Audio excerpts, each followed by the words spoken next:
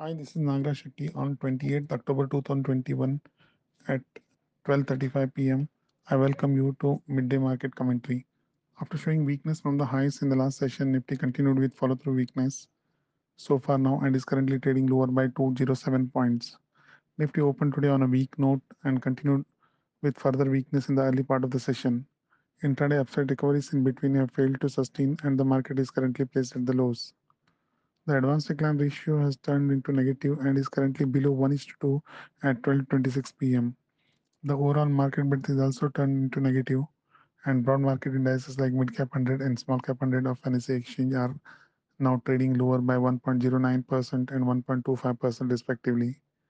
All the stocks sectors of broader market are now showing negative trend.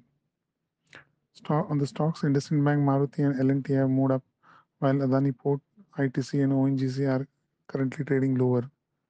Asian markets are all in negative trend, barring set index. The intraday trend of Nifty is negative, having placed at the crucial support of 20-day EMI and also the swing low of 25th October. There is a possibility of an upside bounce from the lower level support of around 18,000 to 17,950 levels in the afternoon to later part of the session.